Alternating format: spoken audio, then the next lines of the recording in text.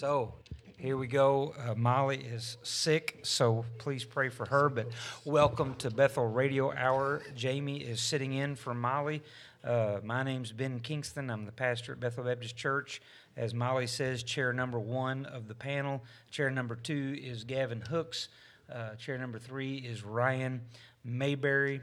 And so we are here to talk to you. Molly made the thing. I only changed one thing, which will be the last session, and these guys all know. But we're going to do what she always does and ask an intro question.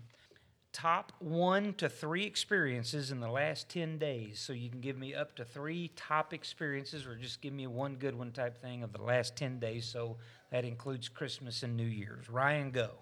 All right, so since I actually had some time to prepare because I saw what the question was going to be, I have a better answer because I would just say hanging out with the baby. That's been pretty awesome. I've been doing that a lot in the last 10 days, but I have kind of like a past, present, and future one. For the past, we were doing some house cleaning. We found the old notebook that when me and Sarah first got married, when we first started writing out the budget and figuring out how much we'd have in each category, all that kind of stuff. So that was really cool to see how far we've come from that. And then the present one would be hanging out with Sarah and Maverick. And then for the future one, I've been listening to a lot of Jordan Peterson and a lot of different podcasts and stuff lately. So trying to form opinions and, look into the future type of thing. So good stuff. All within the last 10 days, which is pretty crazy. Yeah, it is pretty crazy. Gavin? Mine overlap with Ryan since we're related. First Christmas with my first grandson. Yay! Awesome to spend time with him. I just started this study again on, I'm wearing you out with telling you about this study orphans. About orphans. And just experiencing God's love through His Word has just been, the last few months has been a blessing. You've been able to talk to David Hughes? I have reached out to him, but we haven't got together yet. Gotcha. Well, if he doesn't respond, you can tell him, Brother Ben said, if you don't respond, I'm not going to have you come to speak to us. Oh, fair enough. All right, a little leverage. Because in the parking lot, he caught me one day and wants to come and present the work. That's a whole nother story. But he doesn't have to know we're still not going to have him. But anyway, I'm messing. Jamie, top 3 or 1 or 2? My first one was Christmas with my 4 different families. It was a very busy time, always is. Looking over our house plans and lots, and we're going to build, so cool. That's been real exciting for us. And then I really enjoyed my time at the New Year's party at the Sullivan's house. It was a good time of fellowship, and their house is beautiful. The food was good, the company was great, and I even got to bed by 10. So, welcome to adult New Year's Eve. It was the goal. It was the goal for sure. So for me, it was Christmas with my fam. Starting maple season is pretty exciting, and then last Sunday's services. We'll talk more about that here in a little bit. So those were mine. Well, good. I'm glad you guys had a good 10, 11 days or however long you got off work. I can't speak for you, but for me, it's a pretty amazing opportunity to just kind of, rest and recharge. Literally went to bed at 7:30 one evening and did not stir till 7 the next morning. And so, you need those times. You can't afford too many of those times, but you need those times. At least I do at this age anyway. All right, so we are at Romans chapter 8 through 13. So then, they that are in the flesh cannot please God, but ye are not in the flesh, but in the Spirit. If so be that the Spirit of God dwell in you. Now, if any man have not the Spirit of Christ, he is none of his. And if Christ be in you, the body is dead because of sin, but the Spirit is life because of righteousness. But if the Spirit of him that raised up Jesus from the dead dwell in you, he that raised up Christ from the dead shall also quicken your mortal bodies by his Spirit that dwelleth in you. Therefore, brethren, we are debtors, not to the flesh, to live after the flesh, but for if ye live after the flesh, ye shall die. But if ye through the Spirit do mortify the deeds of the body, ye shall live. Now, I don't know if you were able, because it seemed like there was a lot of, going back and forth to living, being in the Spirit, dying, being alive, and things of that nature. So let's see if we can't piece this all together. Again, you have to let the clear interpret the cloudy. So no, nowhere in this passage is Paul inferring, trying to teach that you and I can lose our salvation. I happen to know, not so much among this crowd here, but throughout our world, that is a question, that is a concern, and I respect that, and I believe that there is a time to address that, but we're not going to go into that right here, right now. If that is an area that you struggle with, that happens to be a sugar stick of mine, because I worked with a meat cutter that tried to get me saved for 2.5 years, but I had been saved since age 5. And so I am certainly, whether you would agree, but I would tell you that I'm capable and more than honored to talk to anybody about this area. And, being full of integrity, I can tell you I haven't convinced everybody, because a lot of this is where you start determines where you end up. And so a person that has been taught from day one that you can lose your salvation, it's extremely difficult to leave that position. The reverse is true too. And so what you have to do is make sure you're being honest, intellectually honest with yourself and with the Scripture, and open to what the Word of God says. So what I've done is, when I look at both sets of verses, if you will, in my humble opinion, there is an overwhelming argument, especially in Ephesians chapter 1, verse 13, that you and I are eternally saved at the point of conversion. So, if we look at that, then we know that Paul is not here indicating or inferring that you and I can lose our salvation because of sin. So then we have to ask, so what is he saying? Well, let's start again here at verse 8. So then they that are in the flesh cannot please God. All right? Now, in my humble opinion, there are two meanings that you can take from that. Both are accurate. However, I think only one is being referred to here. So, number one, according to Scripture, if you and I never come to Christ, we have lived in our flesh, the carnal, lost person. We've lived in that position all of our physical life, and we will die and go to a place of eternal punishment. So that could possibly be that meaning there. Or number two, when you are saved, you do not live by the Spirit's leaning, and you are carnal / fleshly. So in other words, you are not living your life in a way to please God, but you're not going to lose your salvation because of that. So in my humble opinion, that's where we're getting at here. Anyone want to dive in before we go to the next? It's an interesting verse because it seems to play both sides at the same time. Correct. Because it's saying if you're living in the flesh, you don't know God, and so you're not going to fully enter into a relationship with Him. But even if you do, and you live in the flesh in the sense that you're not following His commands, then you're still not going to please God. So it's interesting. It plays both sides at the same time. You bet. So that next phrase there, but you are not in the flesh. In my humble opinion, you have to take that literally. He's speaking to the Roman church people here that that this book is authored to. Now, it's entered into the canon of Holy Scripture, so he's referring to us as well. But as far as the context here, he's talking to saved individuals. So he says, you are not in the flesh. So in my humble opinion, that's why I'm saying that would predispose that first part, that he's not saying that you are, lost. He's saying that when you live in a fleshly, carnal manner as a saved person, you are not pleasing God. Is it the Hebrews passage that says it's impossible to please God without faith? For you must believe that He is, and that He is a rewarder of them that diligently seek Him. Well, again, that is to a saved crowd that he's writing that to, So he's telling saved people, you cannot please God through your life if you're not living by faith. believing that he is, that's salvation, and believing that he's a rewarder of them that diligently seek him. So, but you're not in the flesh, but in the spirit. So he's telling this crowd that he's writing to, you have been saved by the Spirit of God. And then he goes out to spell it out. If so be that the Spirit of God dwell in you. Okay, now you and I both, for every person sitting in here, you are the only person that knows 100% sure whether or not you know Christ or not. You can tell me that you do, and you can live fruit and have fruit before me, but other than that, I have to take your word for it, and I hopefully look at your fruit and say, yep, you're good. But you and God ultimately are the only two that truly know whether or not you're saved.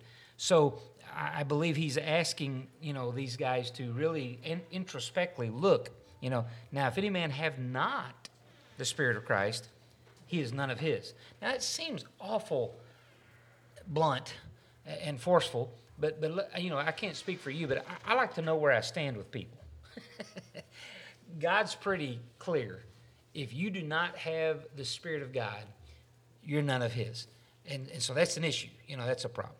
Comments? This is a passage of Scripture that came up in the study because the next few verses deal with the spirit of adoption and God making an offer of a relationship with anyone in the world, whosoever, can come to him and have a relationship with him. And that relationship's not a temporary relationship or a conditional relationship. Right. And God made the provision for that relationship in a very exorbitant price that he paid for that relationship. So it's not consistent with the overarching purpose of God to, well, you didn't check this box, or you spent 70% of your time living in the flesh, doing this. It's all about a relationship. You don't measure a relationship that way. There are different levels of commitment to that relationship. There are different levels of living out that relationship.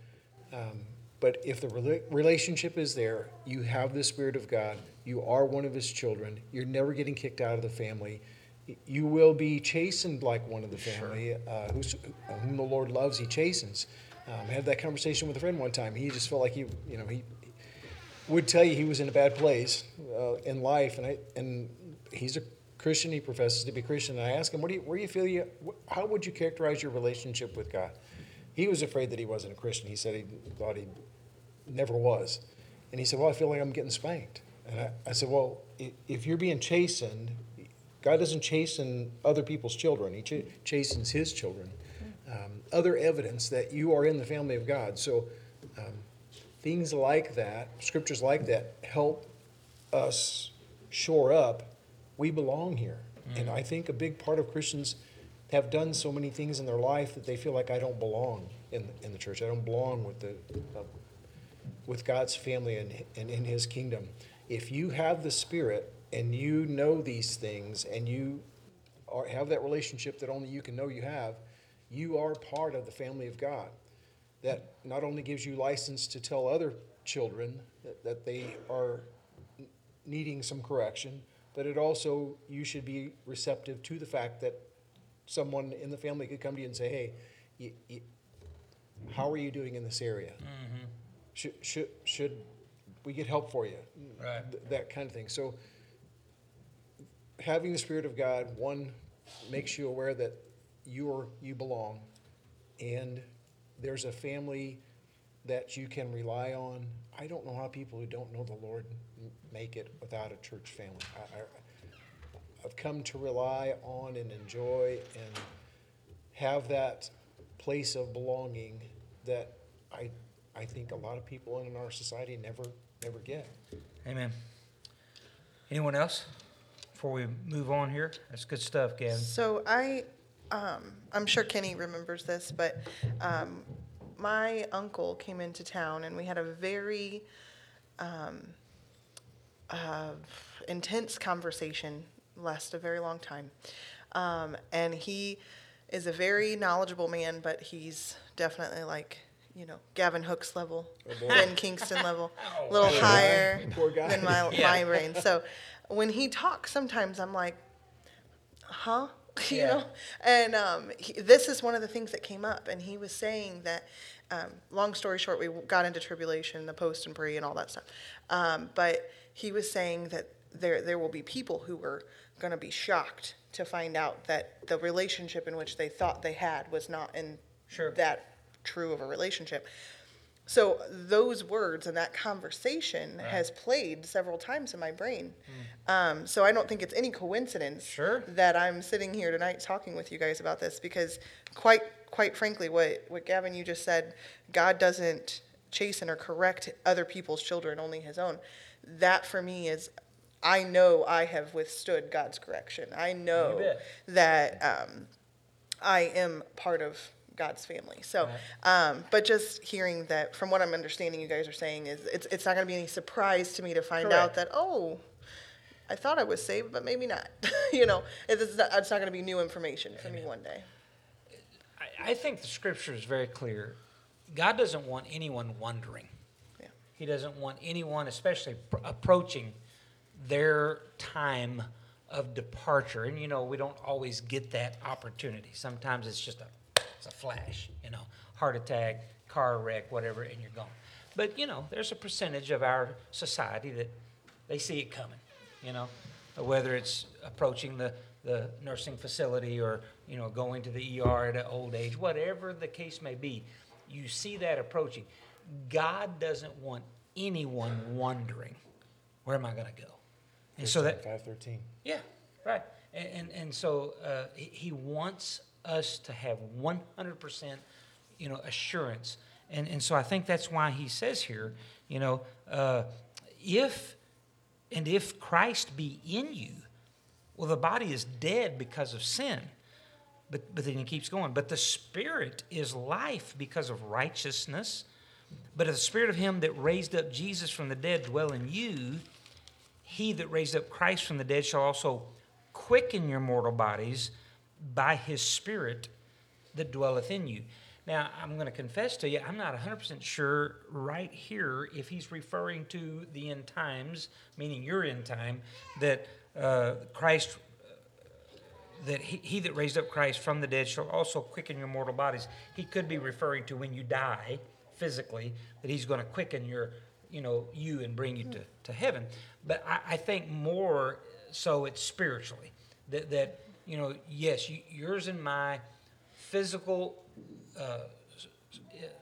soul, mind, will, and emotion, when it comes to spiritual things, is dead. But when Christ comes in, behold, all things are passed away. Behold, all things have become new. You're a new creature in Christ. So, this dead fleshly body in sin that can only do sin, when Christ comes in, now your fleshly body can do good things, can do righteous things because of the righteousness of Christ. Now, we're fixing to make a huge shift here, but before we do, you guys got anything you want to add? This passage really adds to that sermon you brought on, or the series of sermons on the dominant spirit. Yes, I think about that every time. Yeah. So Christians should live their lives in making their spirit stronger, making their spirit wiser, and having a dominant spirit that guides us in all our decisions, guides us in how we conduct ourselves at work, at home, at church, in public. Well, this verse also helped me with confidence. I got your message today right after I came home from a doctor's appointment. I'm on a weight loss journey, trying to get healthier, do better. And that very last verse, verse 13, I specifically wrote down that it stood out, reminding me that my mountain, which is weight loss, is a huge hill in my human eyes. Yeah. But if I can just remember that I'm a child of God and that with Him I can do anything. I mean, He raised Jesus from the dead. That's right. If He can do that, He can help me lose some weight. So that's absolutely 100%. Well, okay. So the next phase here is, therefore, brethren, we are debtors. Now, I want you to think of that, even in light of the idea of confidence, okay? America tells you that you don't need anything, Jamie. You've got everything inside of you without Christ. They won't say those words, but that's what they're saying. You don't need the church. You don't need the Bible. You've got everything you need inside of you to do whatever it is you want to do. Well, Christians, we know that that's 100% bunk. Right. We don't have that. If that were true, there would most likely not be any people in Skid Row, and things of that nature, because who really wants to be in that situation? But so now we realize that there is no good thing in our flesh.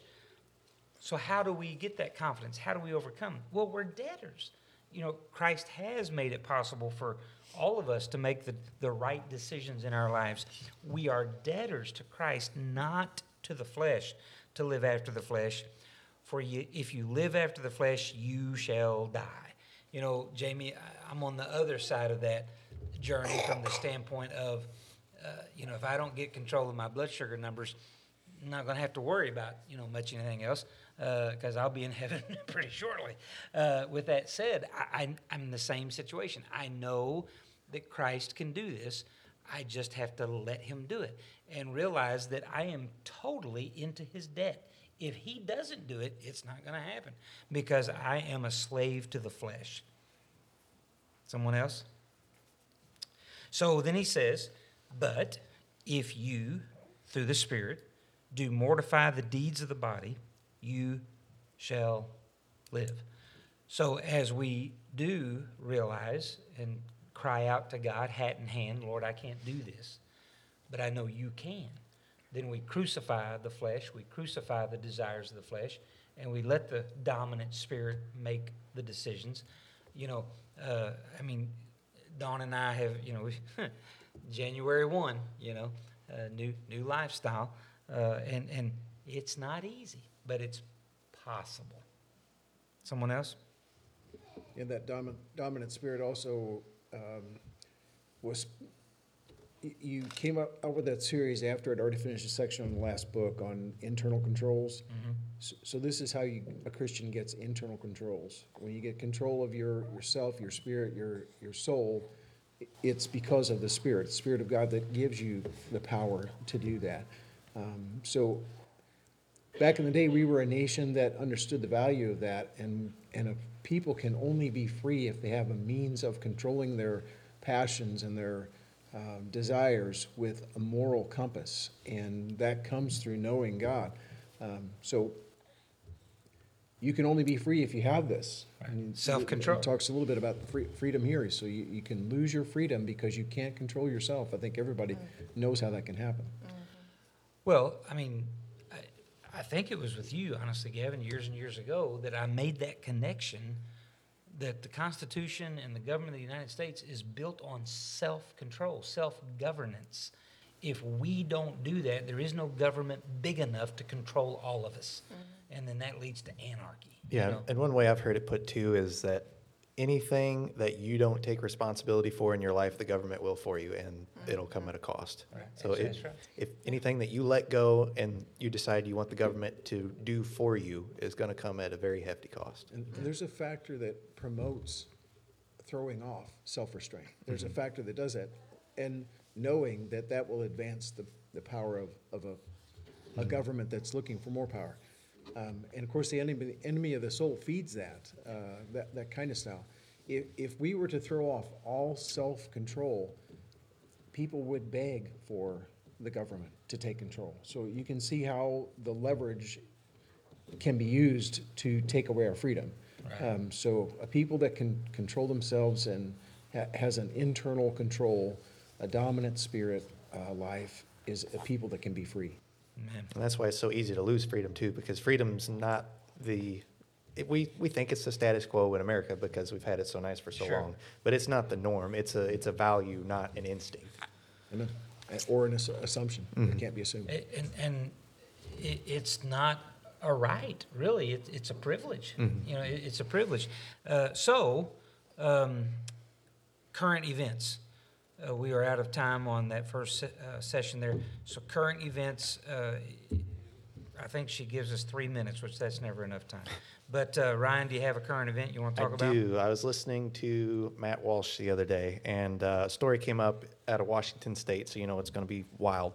But so the way it goes in Washington State apparently is that it is not illegal to be completely nude in public as long as there's no kids around. So there's this lake up there that was just a nude LGBT haven, so they put it. And somebody, an anonymous donor whose name didn't come out, decided they were going to donate $500,000 to put a playground right next to that lake. Oh, for goodness sake. That way there were kids there and nobody could be naked there anymore, which is awesome. Saving the nation. So that guy's a hero. But then, doubt. then the LGBT activists all threw a fit and had this town hall, trying to get his name and see, and finally the government, rejected his donation of $500,000. They said, Man, yeah. So they won out in the end, but this guy's a hero. Yeah. No doubt. Man. I'm still convinced that there has got to be an exodus. There's got to be an exodus in these states that are going this route. There's just got to be an exodus. Jamie, you got a current event? No, Okay. I don't. Gavin, you got one? Well, there were several listed in that text Yeah, that you I sent. thought- Well, Yeah. those were mine, but, Oh, but we okay. don't have time for it. So, do you got one? So I dove into those, and I'm so depressed now. I don't want. Don't have anything positive to contribute to this section here. Well, yeah, so we'll just throw this out there. I'm so excited to see the list on Jeffrey Epstein's travel log to be, given. I'm very skeptical. I don't think Are it's- you? It's been sitting for this long with Yeah. the most powerful people in the world on that list. There's no way it's still around the and we're going to wolves see have it. been keeping the sheep. Yeah, there. it's long gone. And that's what I hope I'm wrong, but that's what I So think. just a FYI, so this guy Nick Bryan, I'm going to put a plug in for him. He's a investigative journalist who's been basically his career has been around exposing human trafficking, child trafficking. He's the one that uncovered and published the story about the Franklin scandal that happened in Nebraska, and he was obviously the next or the guy in line to do the Epstein story, and he's done a great deal about it. So he's got a website that's putting together a coalition of people. He says if we don't act in unison together at one time, we're not going to exert enough strength or weight on the government. So we have to all come together to make something happen, to prosecute the people who are involved in this, and to force judges and the Department of Justice to exact justice and explain to us why they were involved. So the government has, by stepping out of it, has been complicit in allowing it to continue. Right. So he's wanting to know why. So the government apparently has some motivation for stepping out of it and letting it go on, and then holding all the evidence and not letting anything happen to it. So he was one of the guys that got the black book, Jeffrey Epstein's black book, which has all his contacts in it. I don't know if that indicts you just being in that book because he Why has a don't lot he of. release it then? He did. Oh. So it's out there. If you wanted to read it, it's Nick Bryant, Gawker, Okay. Black Book. Just Google that. All right. I did that before I came in. Again, I'm skeptical. Like Ryan, is that the actual Black Book? I had a little bit of creep factor to look at it to see who was in there. There's some surprising names in there, and again, they were contacts. That's not proof of bad behavior. Right. But the flight logs would be pretty implicit, Right. pretty condemning. But anyway, it's out there. Nick Bryant's the guy's name. EpsteinJustice.com if you want to contribute or learn more about it. Interesting. So the mystery topic, you got a mystery topic, Jamie? No, but yours was good. Ryan, you got one? I Oh, do. It's a here we little go. bit Let's do the scattered. wheel of. Don't land on Jamie. Okay. Yeah, if Jamie gets it, I'll go. All right, Ryan. All right. Like I said, I'm not super organized in the way I'll present it, but it's kind of just a thought process I've had lately dealing with delayed gratification. So I kind of had a general idea that it's a good thing, obviously, but if I were to define it before, I would have just said, it's gratification but later type of thing. But then I was listening to Jordan Peterson in an interview, and he was talking about it, and he just kind of, in passing, said something about delayed gratification, and he said, yeah, but that's, it barely scratches the surface of what it really means, more or less. So then that really got me thinking about it, and I was like, well, what does it mean? It's obviously not just, waiting to gratify yourself. So then I came up with the thought that delayed gratification is enhanced gratification, because if you're giving up, that's another thing I've learned from Peterson. I've learned a lot from him lately, but if any kind of sacrifice is a sacrifice of the self and the present to others and the future. So then it's really been kind of a rabbit hole going down. Say that again. A sacrifice, and this isn't from me, it's from him. Right. A sacrifice, any good sacrifice is of yourself and the present to others in the future. So delayed gratification is giving up yourself and the pleasures that you could have now in the hopes or with the vision of enhanced gratification down the road.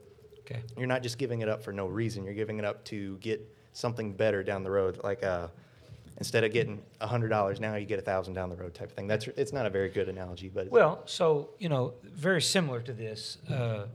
Dave Ramsey says, "Live like no one else, so that later in life you can live like no one else." Mm-hmm.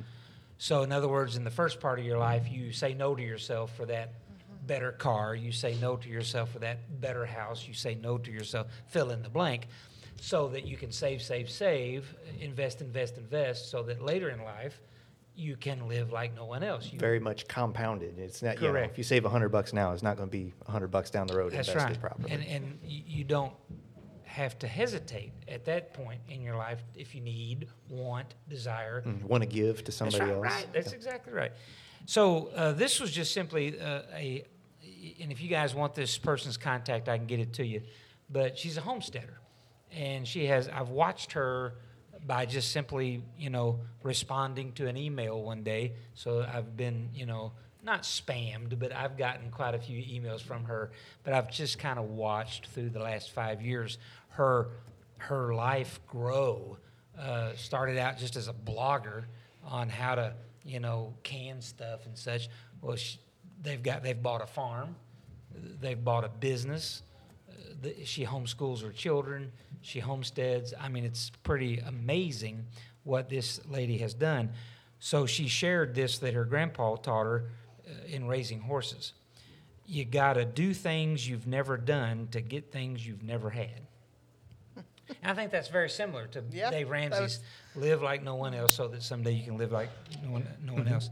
Yeah. And I think that goes along with the sacrifice, the delayed very much so, yeah. And if anybody had any other comments, great. If not, I'll continue. Yeah, go ahead. So that delayed gratification it probably is important to mention. I don't want to discourage anybody, but investing in a goal for your life is essentially delayed gratification. You don't go out and get a job and start making money because you want to go to school and you want to ultimately be a veterinarian, for instance. I just had this discussion with somebody. So you forfeit the 4 years of income that you could have from a job to pursue ultimately a job that will be one that you is your dream to do, and hopefully will reward you financially also. So there's no promise of ultimately getting that. But you have, and what I said to the person is, if you feel like that's what you're made for, you're going to be an unhappy person to some degree if you don't at least try. And that's been one of the markers for my decision-making process. Will I regret it if I don't try this? That's a really good point, because you can delay gratification to get it greater later, but also if you, give in to hedonism or whatever you want to call it, and gratify yourself now, you may regret it tenfold later too, just like you would get the benefit tenfold had you Excellent delayed. point. Yeah. Exponentially regret versus exponential achievement. Mm-hmm. Yeah, that's really good. I like that a lot. Yeah. But then I was listening to Peterson in a interview with an anarchist. It was really interesting, the two going back and forth on it. But one of the things the anarchists point out that really he had some good points and some really far out there points. But one of the good ones that he made is in a centralized government. That's not necessarily the case that delayed gratification is enhanced gratification, because if you're aiming for equal outcomes and you delay gratification, you're just wasting that gratification. You could be, if you get $100 to you, and you wait long enough, the government could just take it from you. And kind of like you were saying, it's not guaranteed outcome. But especially if the government is out to give everyone equal outcomes, it incentivizes you to be hedonistic and not look toward the future, and just leads into the result's going to be chaos. The same. Why should I beat myself up? Exactly. Yeah. So it's just an interesting train of thought. And then you have to ask yourself, why am I staying in the state? Yeah. Sorry, I'm going to keep beating that drum. All right. Well, good. Go ahead. Are you done? No, I'm done. I was just that was my train of thought. I was curious if you had any anything to add. So Molly's not here, so we've way went past, but that's okay because we are not going to look into the review of the A New Kid by Friday. I'm not 100% sure that the review part of that book won't become a rabbit hole for us and just repeat, but we're going to visit that and go from there. I have heard great things and responses to the New Kid by Friday. So what we may do, because I've got a couple other books by the same author, we may, go through some of that material as well. So reaction to Brad's message. Sunday morning. If you were not able to be at the second service, I sent out a phone blast today to encourage the first service folks to listen and watch on BethelLoandale.com. Brother Brad posted them both 2 days ago to look at, or, watch that message. And if you were at the second message, to watch the first service message, because both messages were apropos of what's going on here at Bethel right now. And so essentially, he used, we had the kids, of course, and the sponsors share their experiences at Youth Alive, which was awesome. But then he did, and and y'all can gig him a little bit. I texted him Saturday night, Brad, do you have something working on you? And if you do, I'll just let you have the service, So in other words, if you want that time, I'll just give it to you. His response was, no, I'm good. So I prepared a message. Turd gets up there and just lights it up. I mean, just shucks the corn right down to the cob and leaves me about 5 minutes. But again, it was great. It was God moving, and so we just rolled with it. And we had a great experience in that second service. All that said, his passage was 2 Samuel 23 through 13. This is David during his wandering times, and that's not in a bad sense. He was running for his life, and he had a portion of the valiant men in the army with him, and these valiant men were just that. That word valiant means they were something. That they were, if you will, the Navy SEALs of David's army and the such God's army. The Bible says, and 3 of the 30 chief went down and came to David in the harvest time under the cave of Adullam. They were hiding. And the troop of the Philistines pitched in the valley of Rephidim. And David was then in a hold, and the garrison of the Philistines was then in Bethlehem.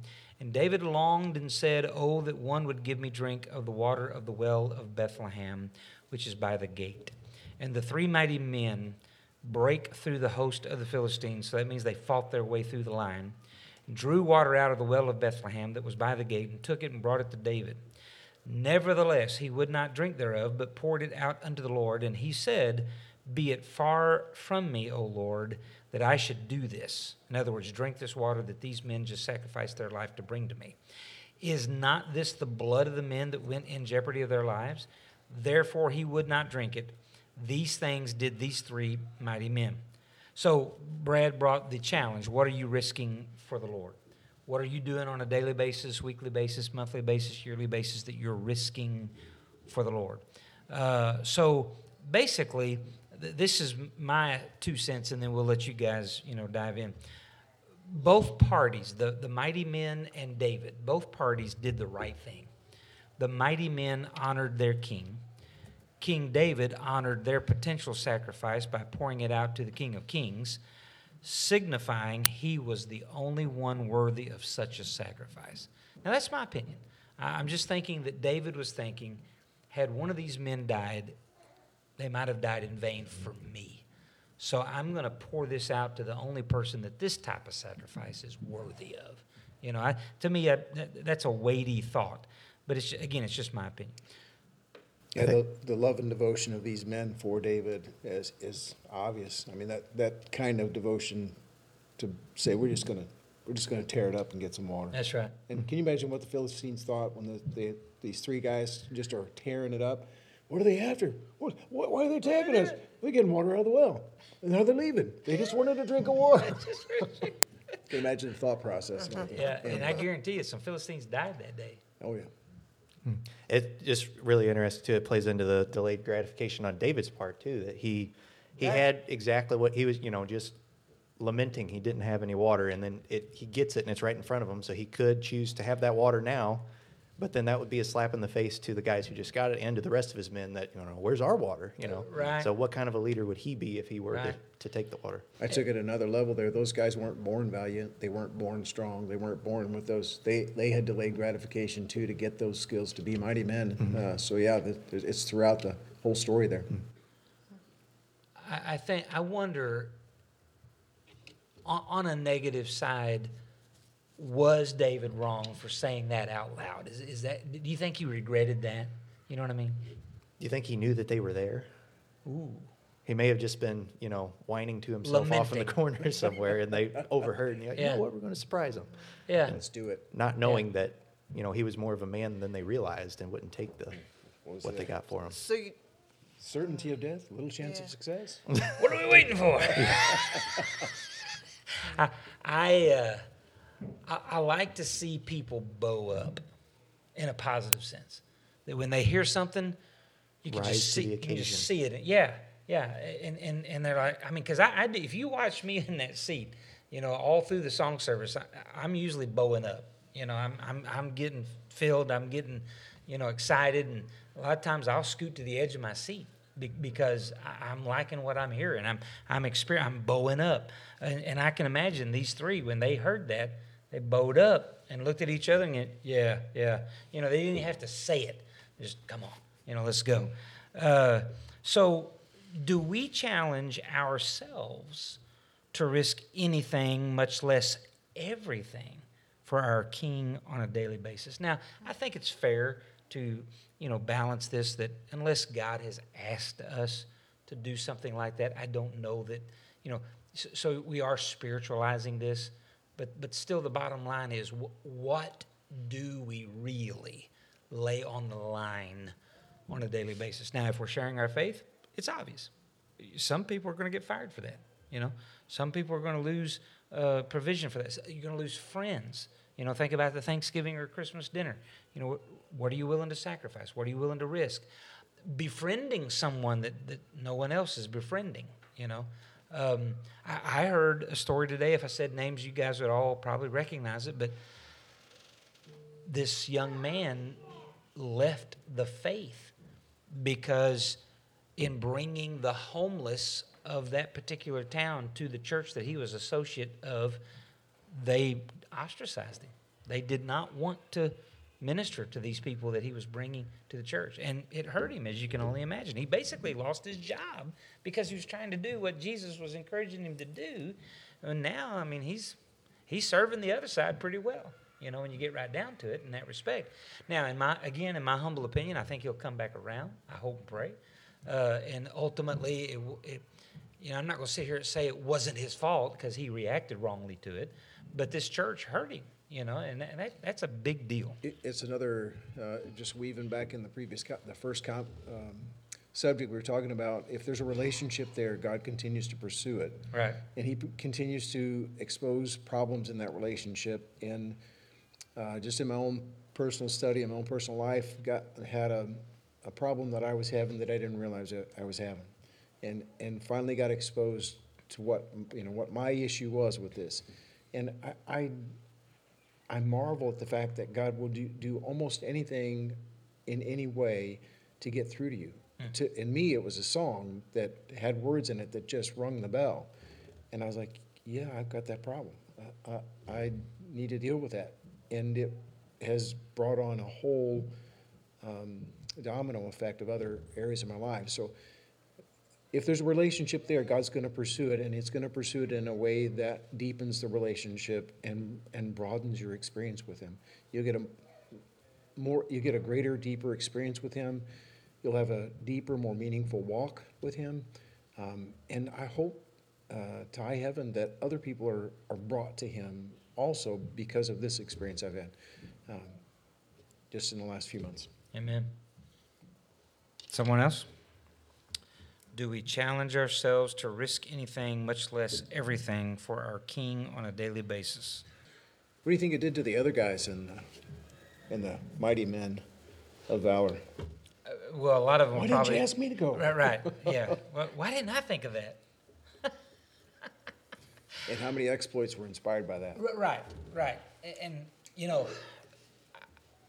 years ago at Temple Baptist Church, we saw the church go from 390 to 600 in 2 years. We also saw several churches within the association, because there were like 30 BMA churches in Jonesboro, and they pointed fingers and accused and denied and castigated Temple for being so blessed. Well, they got to be doing something wrong, because pure churches don't grow like that.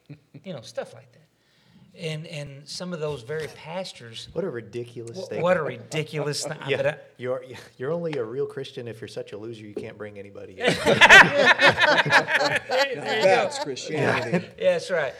I had a preacher tell me to my face, the cost of purity is smallness. And I just disagree with that with everything in my body. Tell that to the first church at Jerusalem. 3,000 a day. Yeah. Are we called to be ineffectual and just, be up on our high horse and saying we're doing the right thing and not actually winning anyone?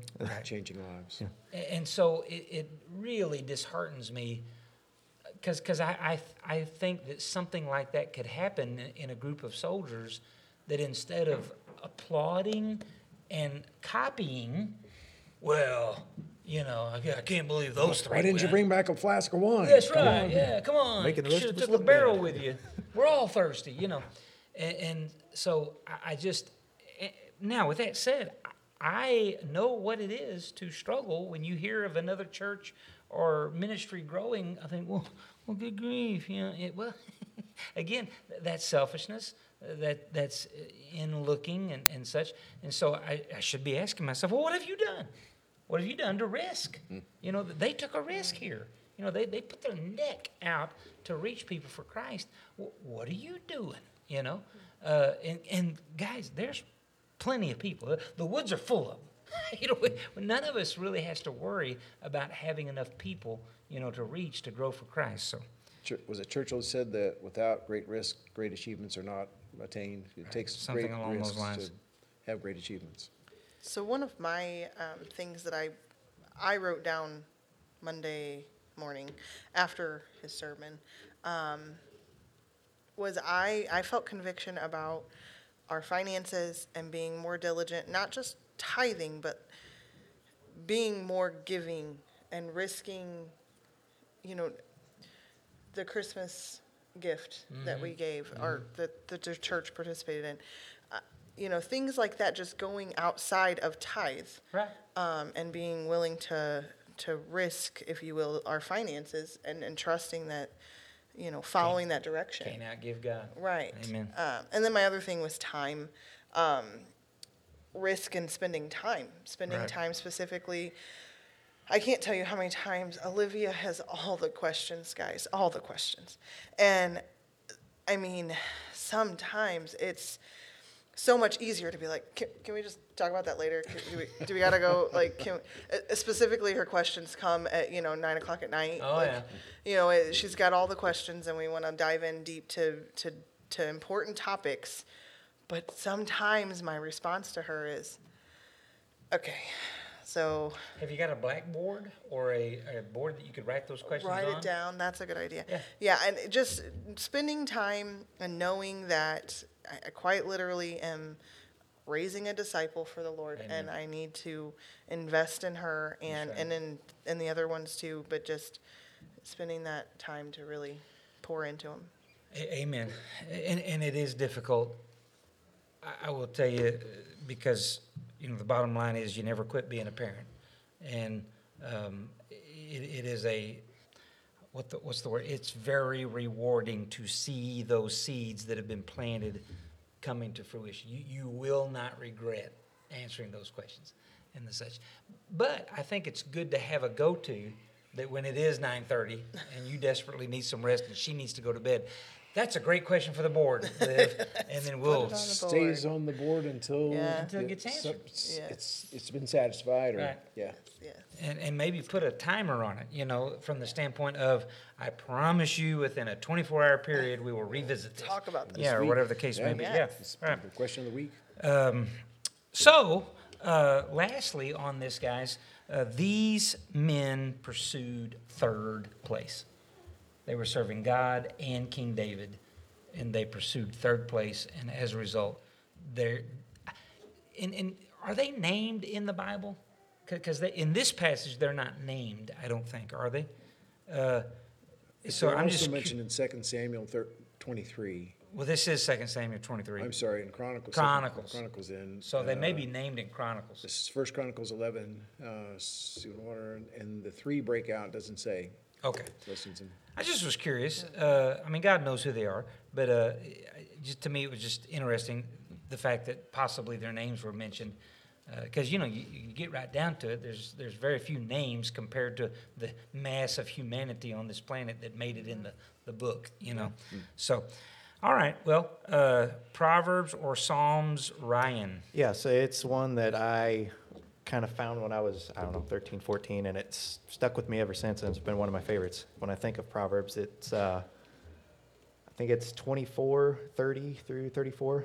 So it says, I went by the field of the lazy man and by the vineyard of the man devoid of understanding. And there it was, all overgrown with thorns. Its surface was covered with nettles, and its stone walls were broken down. And when I saw it, I considered it well. I looked on it, and I received instruction. A little sleep, a little slumber, a little folding of the hands to rest. So shall your poverty come like a prowler, and your need like an armed man. Why do you think his choice of an armed man? That's always piqued my interest beyond words. I think it's just kind of in the way that in Genesis, God says, sin will come knocking at your door and you have to fight against it. Right. I think it's in the same way. Sin and laziness is a sin. Right. It's pursuing you. So if you aren't prepared to fight against it, it's going to come against you like an armed man and destroy everything you own. And steal from you. Yeah, you're not going to be able to stop him. Mm-hmm. He's armed. And you're not armed because you're in bed. You better get armed. Yeah. Any kind of overcoming sin like this can be a robber can steal from you. If it's addiction, laziness can be an addiction. So can procrastination. You can be addicted to those things because you avoid any kind of conflict or work. They steal from you, and they generate a world of regret. They really do. Compounded regret, like we talked about earlier. Yeah, good stuff. So this pretty well wraps up, but I'm gonna end with this idea. Whoever came up with the whole idea that a chicken was a lack of courage, they've never raised chickens. I got one little Rhode Island red rooster. She will take me on in a heartbeat. I mean, she bowls up and the cackles. Just for posterity, he. Rooster is a he. No, this is a hen. This is a rooster. Did I say rooster? Oh, I'm sorry. Well, at least the veterinarian set me straight. Rhode Island red hen. I would regret that for the rest of the night. Amen. Thank you, Gavin. And he's right, by the way. But this particular chicken is a hen, because the roosters do that too. Oh, yeah. But I've never had a hen do this, and she's not but about, she's not even. She's 3 months old, maybe. Oh, yeah. Creature, the bigger the fight. Yeah. And I set her straight, but nonetheless, she's bold, boy. I mean, she really is. She didn't take a freezer. Fun fact about Jamie. No, she's still alive. She didn't go to freezer camp. What was that? Fun fact about Jamie: I do not like roosters or hens. I have a very unhealthy fear of them. Just FYI. You're chicken of chickens? I am a chicken of chickens. That's right. That's good to know, Jamie. That's good to know. All right. Well, guys, thank you. God bless you. Have a great, we'll see you Sunday or next Wednesday.